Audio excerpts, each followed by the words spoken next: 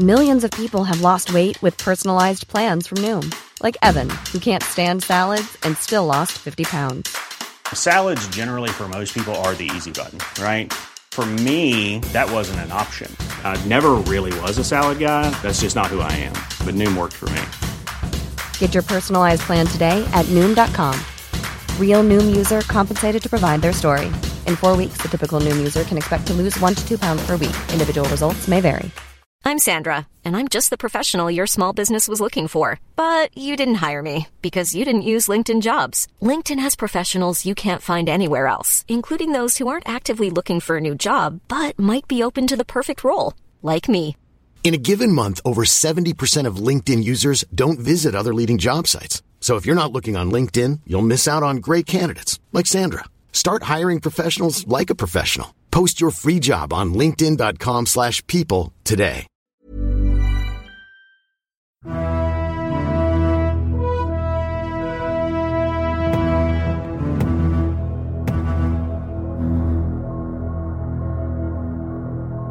Hello listeners of the History of England. My name is Zach Twomley and I run the podcast When Diplomacy Fails.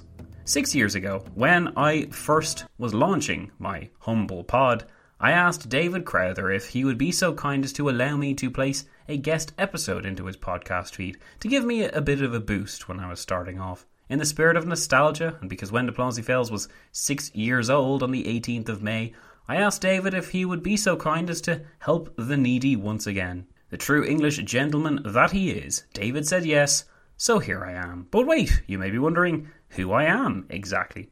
Well, like I said, my name is Zach Twomley and I'm responsible for When Diplomacy Fails, which is a history podcast that looks at wars throughout history, but with our sights set firmly on diplomatic relations, high politics, human agency, and a healthy bit of sneaky intrigue. What we dwell on above all is diplomacy, as the title suggests.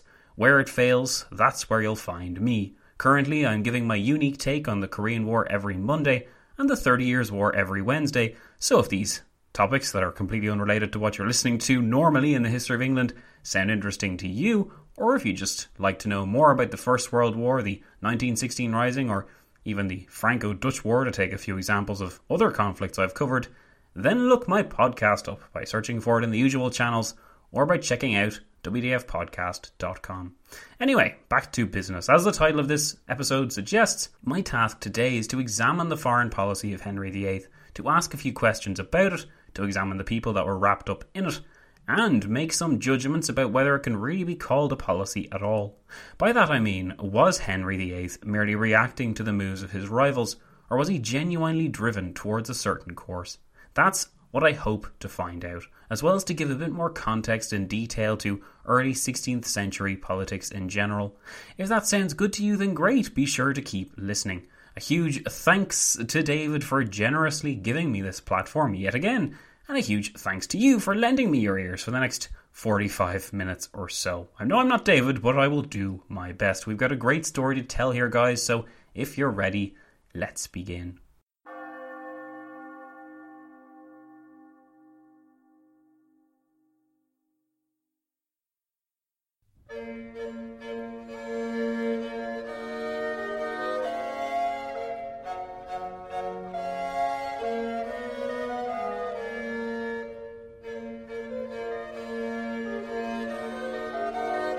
There's a great scene in The Tudors where Henry VIII, played by a captivating Jonathan Rhys-Meyers, argues with Cardinal Wolsey about the recent developments in English foreign policy. Because The Tudors is all about the drama, it is unlikely that the conversation itself actually happened in the way that it's presented, and the timing itself is also slightly off, but still, the scene is an effective one. Entering a room where Wolsey is sitting, as the king's foremost servant in foreign and domestic affairs busies himself with writing, Henry erupts that England had been making nice with France for the last several months and had been neglecting the approaches of the King of Spain, Charles I. Now, though, Henry fumes. Not only is Charles I the King of Spain, he's also the Holy Roman Emperor, crowned as Charles V in 1520. To those unaware of the significance of what Henry is talking about, It may appear like nothing more than a tantrum of a moody and indecisive king, yet Henry's fury and palpable shock make sense when we consider who Charles V was and what he represented in history. In terms of great universal monarchs, those figures who ruled over peoples, continents and oceans stretching far and wide, no other individual in early modern Europe reached such heights as Charles V of the House of Habsburg. Born in Ghent in 1500, Charles was to further his position in the same manner as his parents and grandparents, not through military conquest, but through marriage. His maternal grandparents had united Spain, while his parents had bound together the Austrian House of Habsburg and Spanish House of Trastamara, creating what would be the historically familiar joining of Austria and Spain under the Habsburg family banners. Charles V was the critical ingredient in this union, and he was critical because he guaranteed that this conjoining of two powerful European houses would produce fruit and would continue to work side by side. Considering what would follow from Charles V and the legacy he passed down over the subsequent centuries, it may be said without too much hyperbole that the marriage between Charles's mother, Joanna the Mad, and his father, Philip the Fair, was one of the most important in world history. From that marriage, the two branches of the Habsburg family, one in Austria, one in Spain, would follow, and this legacy would continue up until the First World War shattered the Austrian Habsburg Empire and consigned that ruling royal house to the past. Still, considering the fact that we can trace the descendants of Charles V forwards over 400 years from 1500, yeah, that's not a bad record to have at all, is it? But Zach, I hear you say, hold on now, I thought you were doing an episode for the history of England, not the history of the Habsburgs. Well yes, dear listener of David's, that is true. I certainly am, but I opened with this picture of Charles V to give you an idea of the kinds of characters that were running around during the reign of Henry VIII. As fascinating and vibrant a character as Henry obviously was, he reigned in an era of equally fascinating characters, and certainly of characters that were more powerful than he was. If we're going to judge Henry's foreign policy during this reign, from the optimistic beginnings in 1509 until his death in 1547, then we must grapple even at this early stage with some themes that are impossible to ignore. Henry VIII was a minnow in comparison to his larger and more powerful rivals. We mentioned Charles V, who ruled over Spain, the Holy Roman Empire, the Netherlands, and vast tracts of South and Central America in an unchallenged supremacy of resources and power. But we would be remiss if we didn't mention the gravest and most fearsome threat to Charles V's position. Hint, hint, it did not come from France. Francis I, powerful and prestigious though he was, could not hold a candle in practical terms to the power of Charles. This was demonstrated in the fact that, out of the 4 sets of Italian wars which were fought during Henry's reign, Francis comfortably lost 3 of them, and infamously found himself captured during one particularly bad campaign in 1525. This was the beginning of the vaunted Spanish military supremacy, which would endure for another century, and it began with a vengeance under Charles V. Yet, it was what Francis did while he was at Charles's mercy that brings us to the real bugbear in the Habsburg mind. Francis of France did not wallow hopelessly in despair. Instead, he went for something radical, and in late 1525, he sent an embassy to the Ottoman Empire. Suleiman the Magnificent ruled as Sultan of the Ottoman Empire from 1520 until his death in 1566, and he was further proof of the idea that the 16th century was a time of immensely bright lights. Taking the lead from his great-grandfather, Mehmed II, who had conquered Constantinople in 1453, Suleiman aimed at nothing less than the conquest of the Balkans and the destruction of Hungary, while he also aimed at massively expanding Turkish powers over North Africa and into Persia. Suleiman was stunningly successful in his military policy and is more responsible than any other sultan for the removal of Hungary and its partition between the Habsburg and Ottoman empires for the next 300 years. In 1526, the King of Hungary was defeated at the Battle of Mohacs and drowned while he attempted to flee, which left Hungary's royal house up for grabs for the power that was there to claim it by right of conquest, them being the Ottomans, and the power that was there to claim it because they had married into Hungary's royal house, you guessed it, the Habsburgs. In 1529, the Ottomans would lay siege to Vienna for the first time, initiating a trend which was to characterise Habsburg-Ottoman relations for the next 150 years, ending only in the last siege of Vienna in 1683. Say, wouldn't it be great if someone did a podcast on that event? In other words, while Charles V had his eyes firmly set on Francis of France, and on somehow balancing the heresy of Henry VIII with the need to keep some friends close, it was the machinations of the Supreme Ottomans that truly kept him awake at night. There was therefore good reason to despair when it was learned that, in 1534, the French and the Ottomans had signed an official alliance, after nearly a decade of loosely coordinating their activities before that. The alliance linking France and the Ottoman Empire was significant for many reasons, of course, but a really standout aspect of it was the fact that it represented such a break with the past. For so long, the terrible Turk, the uncivilized Turk, the infidel Turk, had been shunted to the edge of European civilization as something worse than barbaric and equal to a plague upon mankind.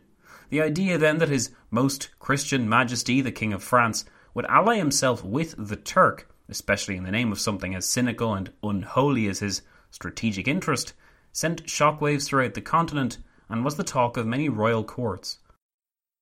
The success of Francis I's foreign policy in this regard, and his focus on Charles V, reciprocated by the Habsburg rulers' constant wars with the King of France, remind us that Henry VIII was not the important potentate which we may be inclined to view him as. Henry's resources, as much as his realm, were dwarfed by those of Francis and Charles, not to mention the Ottoman Sultan. At one point during the Tudors, Henry makes a veiled reference to wanting to go on crusade against those same Turks, and indeed this was a keen desire of the popes to see Christendom unite against the expanding forces of Islam to the east, and the unstoppable wave of conquest which accompanied it. But Christendom did not listen. On the contrary to the disdain and despair of the papacy, Christendom fractured internally in the midst of the Reformation rather than unite against a common Oriental enemy. Under these circumstances, with religious conflict challenging accepted norms, with the French and Habsburgs at each other's throats, and with the Ottomans looming in the east, it was only natural that Henry VIII adopt the foreign policy he is known for during this era, that of flip-flopping between Charles V 1 minute and Francis of France the next. Like I said in the introduction, though, something which I thought would be interesting to consider for this episode is the question of whether Henry had much of a foreign policy at all. Think about it, guys, because Henry spent the vast majority of his reign reacting to the moves and policies of his rivals, and England's interests were constantly in a state of flux because her position depended on what was going on in the Franco-Habsburg relationship, and what was going on in the Franco-Habsburg relationship, more often than not, was war. The uneasy balance between France and the Habsburgs was aided by the aforementioned Franco-Ottoman agreements and by the traumatic Habsburg defeats at Ottoman hands in the late 1520s. But it was upset every time the French pushed for yet another Italian war and got their rear ends handed to them. With this uncertain state of affairs, Henry was forced to respond to his rivals' defeats or triumphs, rather than really take it upon himself to craft a consistent policy. And Henry was, it has to be said, anything but consistent in foreign policy. We mentioned his flip-flopping, but as a brief rundown of how Henry conducted English foreign policy, consider this. Henry made war on France in the first years of his reign between 1509 to the late 1510s. He made nice with France until Charles V ascended to the two thrones. Then he made war against France until 1526. Then he made war with Charles to wrest some more advantages out of his position. Then he made nice with France until the late 1530s, when it seemed like Charles and Francis were about to destroy him. And finally he ended his reign at war with France. Perhaps it was too much to ask of Henry to expect him or his ministers to conduct a foreign policy of any kind, considering the seismic shifts underway in Europe at the time. Assumptions about the Catholic Church were shattered, as were the assumptions about diplomatic protocol and its dependence upon religion to guide it, as were the assumptions about the power of a good marriage. If it isn't surprising that Henry resembled a weather vane, constantly blowing this way or that, then it is important to note that even when he did seek to wrest advantage from the situation, Henry was rarely successful in war. This is despite the fact that he desperately wanted to be successful in war, and do echo and supersede the exploits of Henry V in his devastation and destruction of the French. But at this point in history, France was just too strong and united, and for the moment at least, Henry could not make much headway against her, at least not yet. Even the moments which were presented as triumphs, like Francis's defeat and capture at the Battle of Pavia in 1525, these moments didn't engender much of a boost in English fortunes, largely because Charles, Holy Roman Emperor and King of Spain, reacted incredulously to the idea that England had played any role in the victory, and because Charles wished to make peace with the French so he could focus his attention on the Ottomans. The Holy Roman Emperor wasn't completely disarmed when it came to dealing with the terrible Turk. In fact, like the French, Charles V had sent his diplomatic feelers far to the east before he landed on a power that the Ottomans knew very well indeed. Charles had in fact been maintaining his own controversial diplomatic line, this one begun in the first few years of his reign as King of Spain, with the Shah of Safavid Persia. Persia was the rich and powerful state to the far east of the Ottomans, and proved a genuine threat to Ottoman ambitions in the west on several occasions, because each time the Persians did attack the Turks were forced to stop what they were doing in Europe and redirect their forces to the east. By forcing the Ottomans into a war on two fronts, with Persia in the east and his own empire in the west, Charles was attempting to inflict upon the Ottomans the same dilemma which Francis I was attempting to inflict upon his position. Because he was setting one Islamic power against another, though, Charles's diplomatic intrigues were honourable, whereas Francis's were not. An Ottoman-Persian war initiated in 1532 and did not end for a generation, effectively neutering the threat of the Ottomans for the duration of that conflict, with some striking exceptions, as we'll see. In this way did Charles help ensure that Francis's schemes with the Ottomans were outmanoeuvred. The Habsburg-Persian alliance seemed to have beaten the Franco-Ottoman alliance, but this far-reaching diplomacy only served to further underline how great and influential these four powers were in the east and west, and how comparatively weak and small Henry VIII's realm was. Henry's diplomatic machinations would never reach the heights of the French and Habsburgs. Instead, England was forced to react to changes in this power balance. From 1532, with their eastern allies attacking one another, Charles and Francis might have been expected to search for Henry's friendship, but this did not really come to pass. An improvement in Anglo-French relations had followed the end of the last war with France in 1526, but since Henry had gained precious little returns from a war with Charles in the late 1520s, the conclusion was seemingly reached that further conflict with the Holy Roman Emperor would be pointless and wasteful. Might it therefore be useful to dangle friendship in front of Charles V? The idea that friendship with France was never going to be truly viable achieved much vindication when it was learned that Francis had arranged for the marriage of his son and heir to Mary, Queen of Scots. In addition, King Francis failed to do anything to halt the passage of the excommunication bill through the papacy, a failure which was presented as the French failing to look out for their English friends. So Henry tried something different, a policy of declared neutrality, while behind the scenes he looked to make himself invaluable to either side. So, yeah, it was more of the same, really. Henry's efforts to tempt Charles and Francis with an English alliance should have been made easier with the eruption of another Italian war from late 1536. Surely now England would be a convenient counterweight to either side, and ambassadors armed with offers of alliance and subsidies would come knocking, right? But these ambassadors never came, and instead Henry's efforts to milk his neutrality backfired disastrously.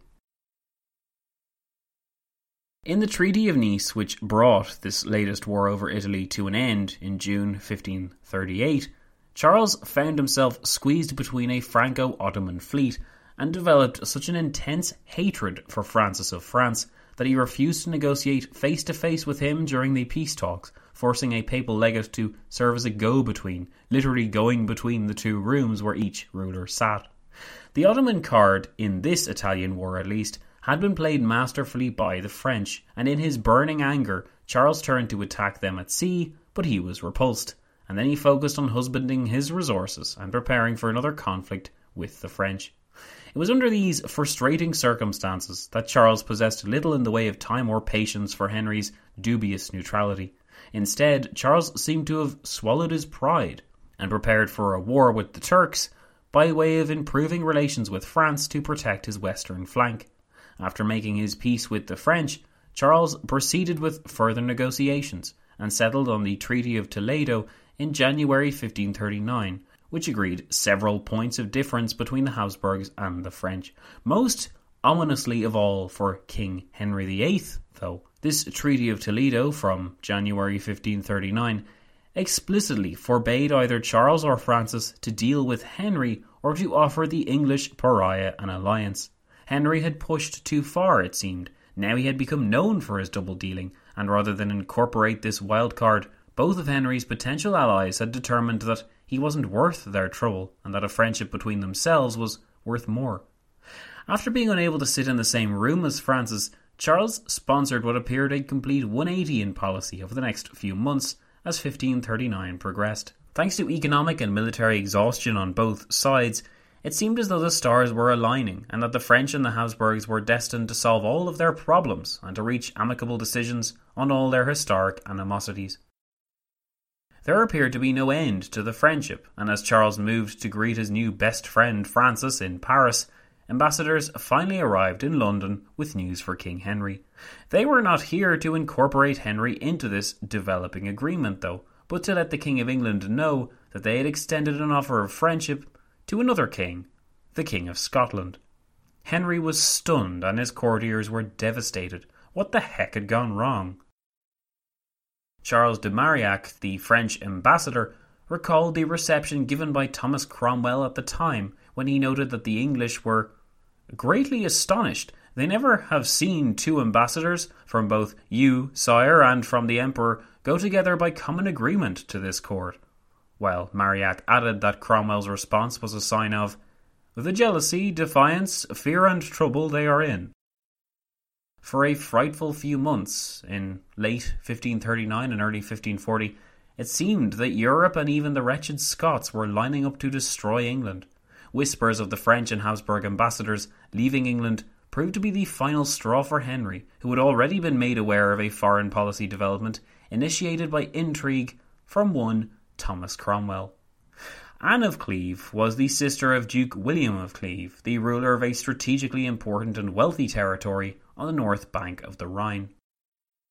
Duke William was of the Lutheran persuasion, but he hadn't yet officially declared his conversion to the Reformed faith, waiting, so it seemed, for a good reason to do so. Positioned as he was on something of a geographic crossroads, Duke William depended upon connections and careful negotiation to preserve his power and pursue his ambitions.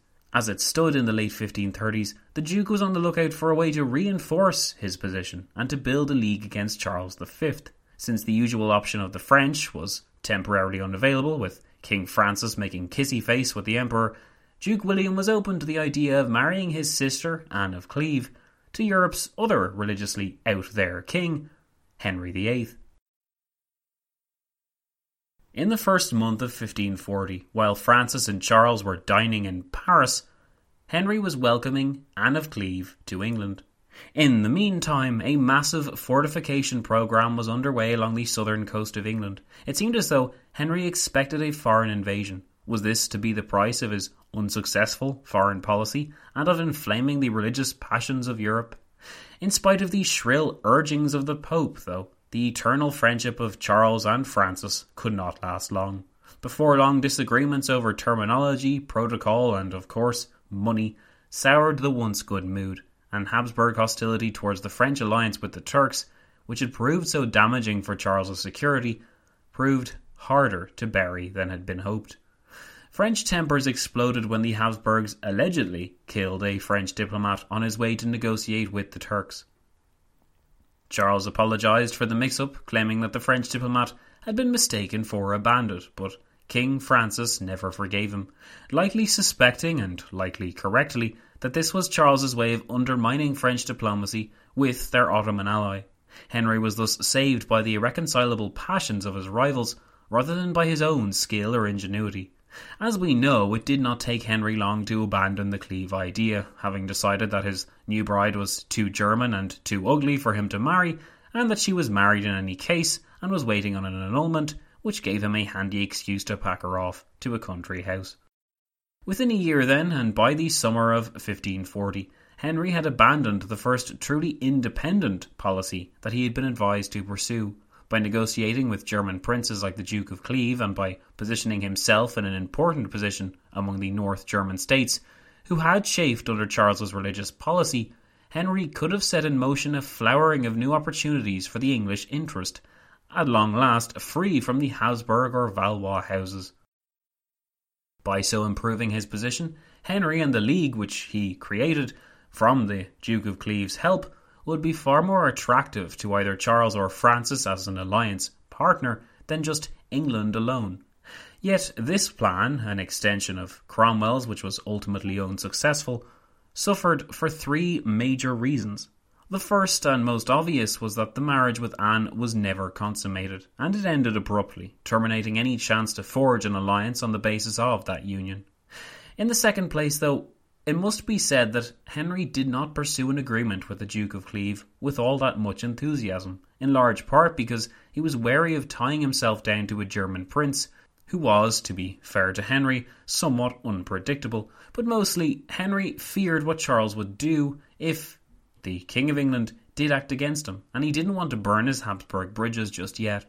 Third, and in line with this, is the theme that Henry's efforts to support an independent policy line failed because he was weak, and this weakness made him wary of challenging the old status quo of English foreign policy behaviour, that of flip-flopping between the two powerful states rather than ignoring both and risking the wrath of both.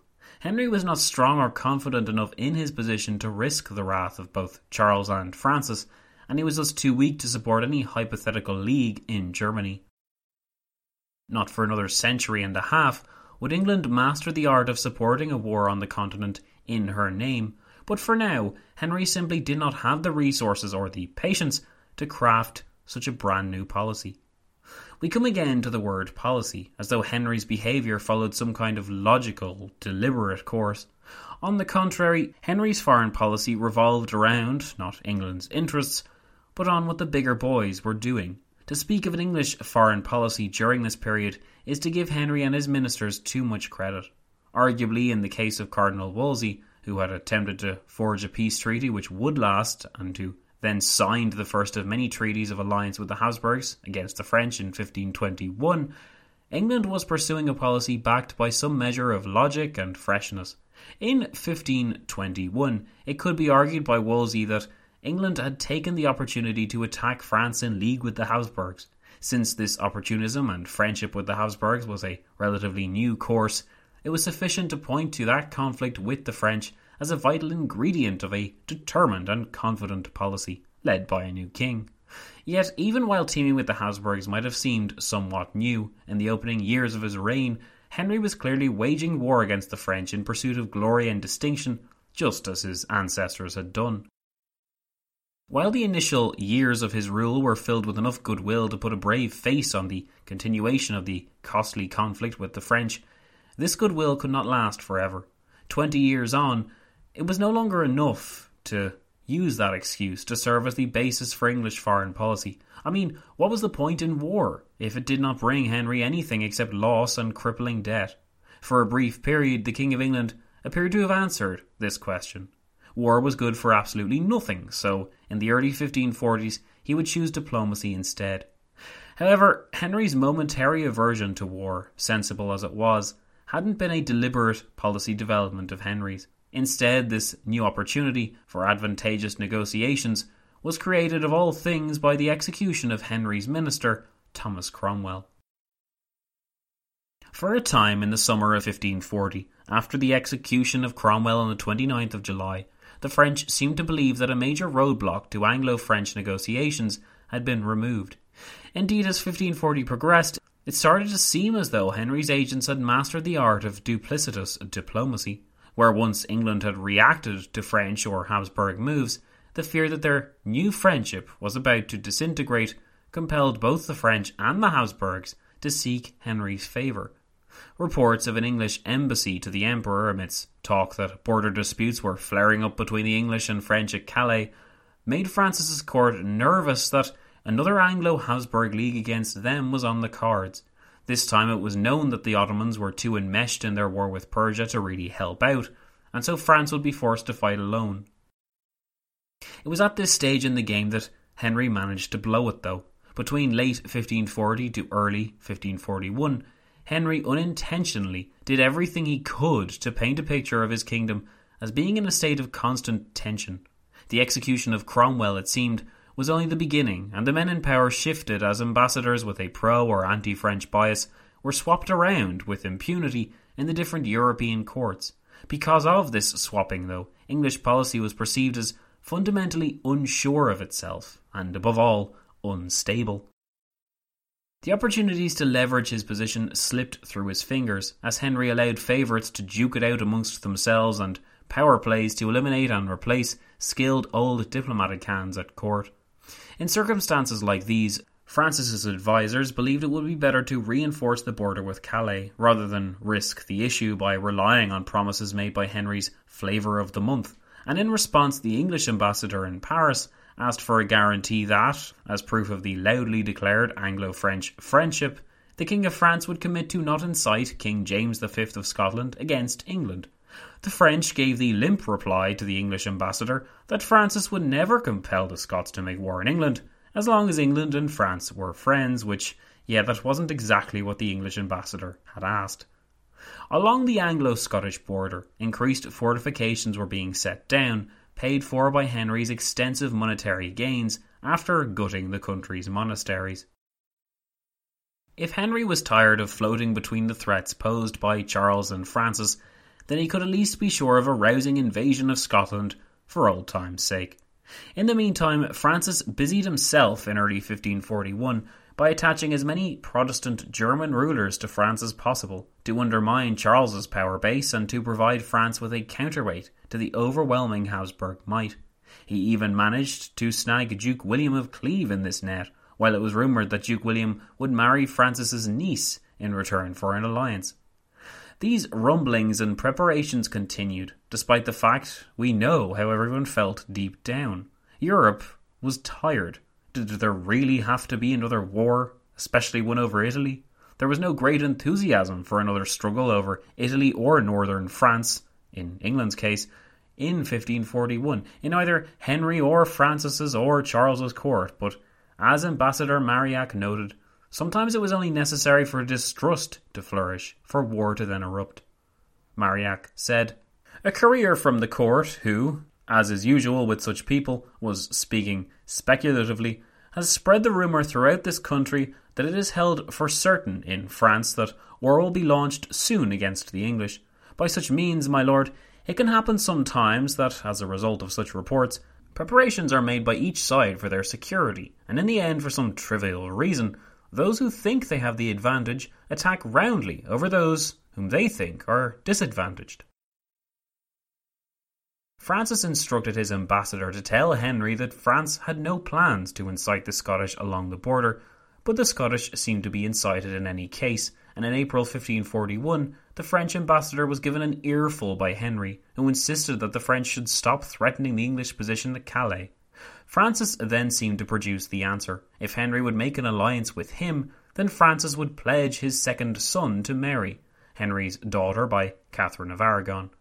For a few months this was mulled over, but Henry was shortly called to the border with Scotland in late 1541, and around the same time he learned from the Habsburg ambassador in London that Francis had made a similar marriage proposal, for his second son that is, to the daughter of the King of Portugal.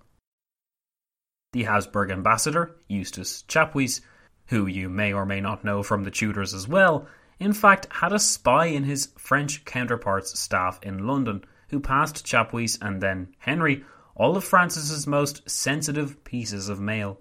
Henry was shaken and deeply angered at the French duplicity, since duplicity was only okay if he did it himself. From this point on, Henry soured on the idea of an alliance with France, but he remained cautiously optimistic that he would be able to acquire a good deal from Charles in return for a Habsburg alliance. Once more, though, the King of England played second fiddle to the higher powers. Francis concluded alliances with Denmark, Sweden and Cleve by November 1541, and the focus was now on trying to bring Scotland into the alliance as well, an alliance which would be used against the Habsburgs, but also England if necessary. In this situation, with Scotland a militant French ally once again, it was impossible to imagine the English staying friends with Francis. Henry, as usual, had his choice picked out for him. War clouds increasingly threatened the peace from January 1542, and by this point anger at the French duplicity, increasing trust in the Habsburg ambassador, and the deteriorating situation along the Scottish border all combined to make Henry drift towards hostility with France. It was a course he had adopted neither firmly nor quickly, but in this case at least, Henry was not alone in stumbling into a war he didn't quite want. Indeed, this umpteenth Italian war broke out for reasons of distrust, mutual animosity and the palpable tensions and fears which the religious situation was creating in Germany. The three actors were feeling increasingly insecure and thus felt increasingly pressured to act. The bout of Italian wars which followed was somewhat anticlimactic in comparison to the feverish diplomacy which had preceded them. Charles and Francis actually agreed to a truce in 1544, and Francis pledged his second son to marry a relative of Charles's, but the death of Francis's second son, who he seemed to be offering to everyone, rendered this treaty moot, and the war lumbered onwards for another 2 years. After some extensive diplomatic efforts and offers to host peace talks failed, largely because none of the three figures trusted one another, peace was finally arranged in June 1546. Neither side had anything to really show for it, save a furthering of rivalries over Italy, a deepening of distrust between the Habsburg, Valois and Tudor dynasties, and, of course, an escalation of each other's debt problems. Scotland, though, had been thoroughly smashed, and Henry took great pride in that fact, but it had merely been a consolation prize. If this latest bout of Italian wars had been meant to prove that Henry could tangle with the big boys, then he had failed in his task. Henry was still the third wheel, he was still poor, and his exploits were still unimpressive in comparison to Francis or Charles. Henry VIII's parting gift to his successor was to leave his country in a heap of debt, after Henry VII, his father, had left England, to him, rich and stable. He died in January 1547, shortly before King Francis of France. The removal of two factors in the triple equation of pointless war seemed to suggest that peace would finally be at hand, but it was not to be. The Italian wars would resume in 1551. So how do we judge the foreign policy, in air quotes, of King Henry VIII? And is it accurate to speak of Henry adhering to any kind of policy at all, since it wasn't what you could call consistent and revolved around him responding to the moves of his more powerful neighbours? I think it is fair to say that Henry VIII left England poorer than when he found it. The neutralisation of Scotland for the next generation was about the only positive foreign policy outcome of his reign. And that's only if you consider burning your way through a country successful, which, I suppose Henry would have. We're nearly out of time, but I want to return to that central thread of this episode, which I think bears repeating. Henry was a moderately powerful king at a time when Europe contained immensely powerful sultans, emperors, and kings. Because of the focus on Henry VIII during this era in the more Anglophile histories of the 16th century, we can sometimes be fooled into thinking that Henry was far more powerful than he actually was, and that, even if he didn't always have everything at hand, on a good day in the right circumstances, he could match the power of his rivals. This, of course, is complete baloney. Even on his best day, Henry couldn't match the power of France, and had the Channel not been there, he would have been far less formidable or useful as a counterweight to either side. But that, of course, is the whole point. The Channel was there, and Henry was given several opportunities to influence proceedings and to take charge of England with a policy line that made sense. Did he do this? I think one could argue with a certain degree of confidence that he did not. Only for a few fleeting moments did Henry ever seem in a position to actually leverage the advantages that England possessed, but he signally failed on several occasions to do much more than react to the shifting balance of power on the continent, and what opportunities he did come into, he squandered them with scant consideration. To put it another way, Francis I of France's foreign policy revolved around protecting and expanding the French influence, and he did everything in pursuit of that end, making nice with England, making nice with the Ottomans, and even making nice with the Habsburgs themselves, were all means towards the same end goal, protecting France from Charles V's overwhelming powers and resources. When we look at Henry in comparison, though, and establish that England's safety was his aim, as it would be for any worthy sovereign of any country, then Henry's behaviour in bankrupting her, placing her in disadvantageous alliance blocks, or intervening in thankless wars, sort of flew in the face of it. In a sense, both Henry and Francis pursued the same policies, but Francis was more successful precisely because he recognised where the strengths of France lay. By contrast, Henry was not good at playing both sides, and more often than not, he acted hastily to make himself indispensable in a given war.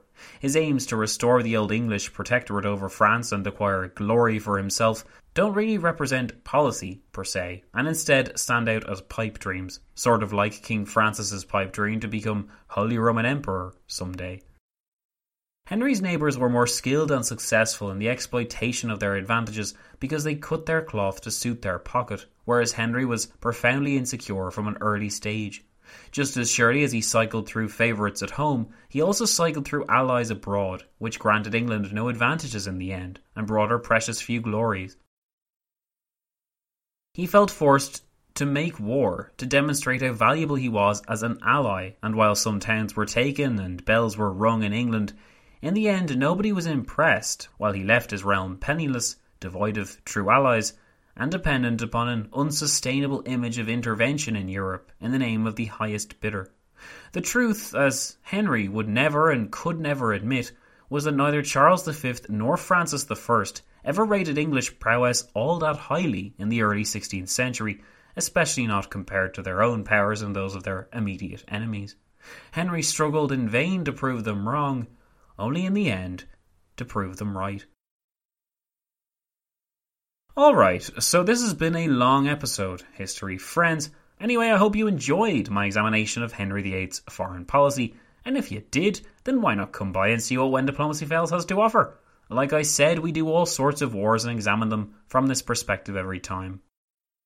The 30 Years' War, the Boer War, the Crimean War, the last siege of Vienna, the Franco-Dutch War, the July Crisis.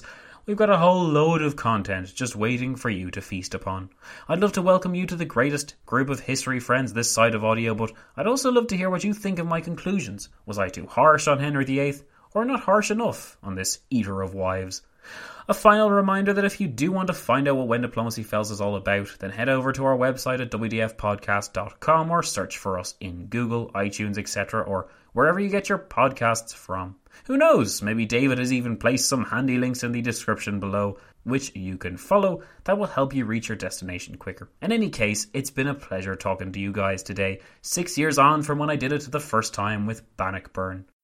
My name is Zach, you've been a wonderful history friend, thanks to you and thanks to David for having me, and I'll be seeing you all soon.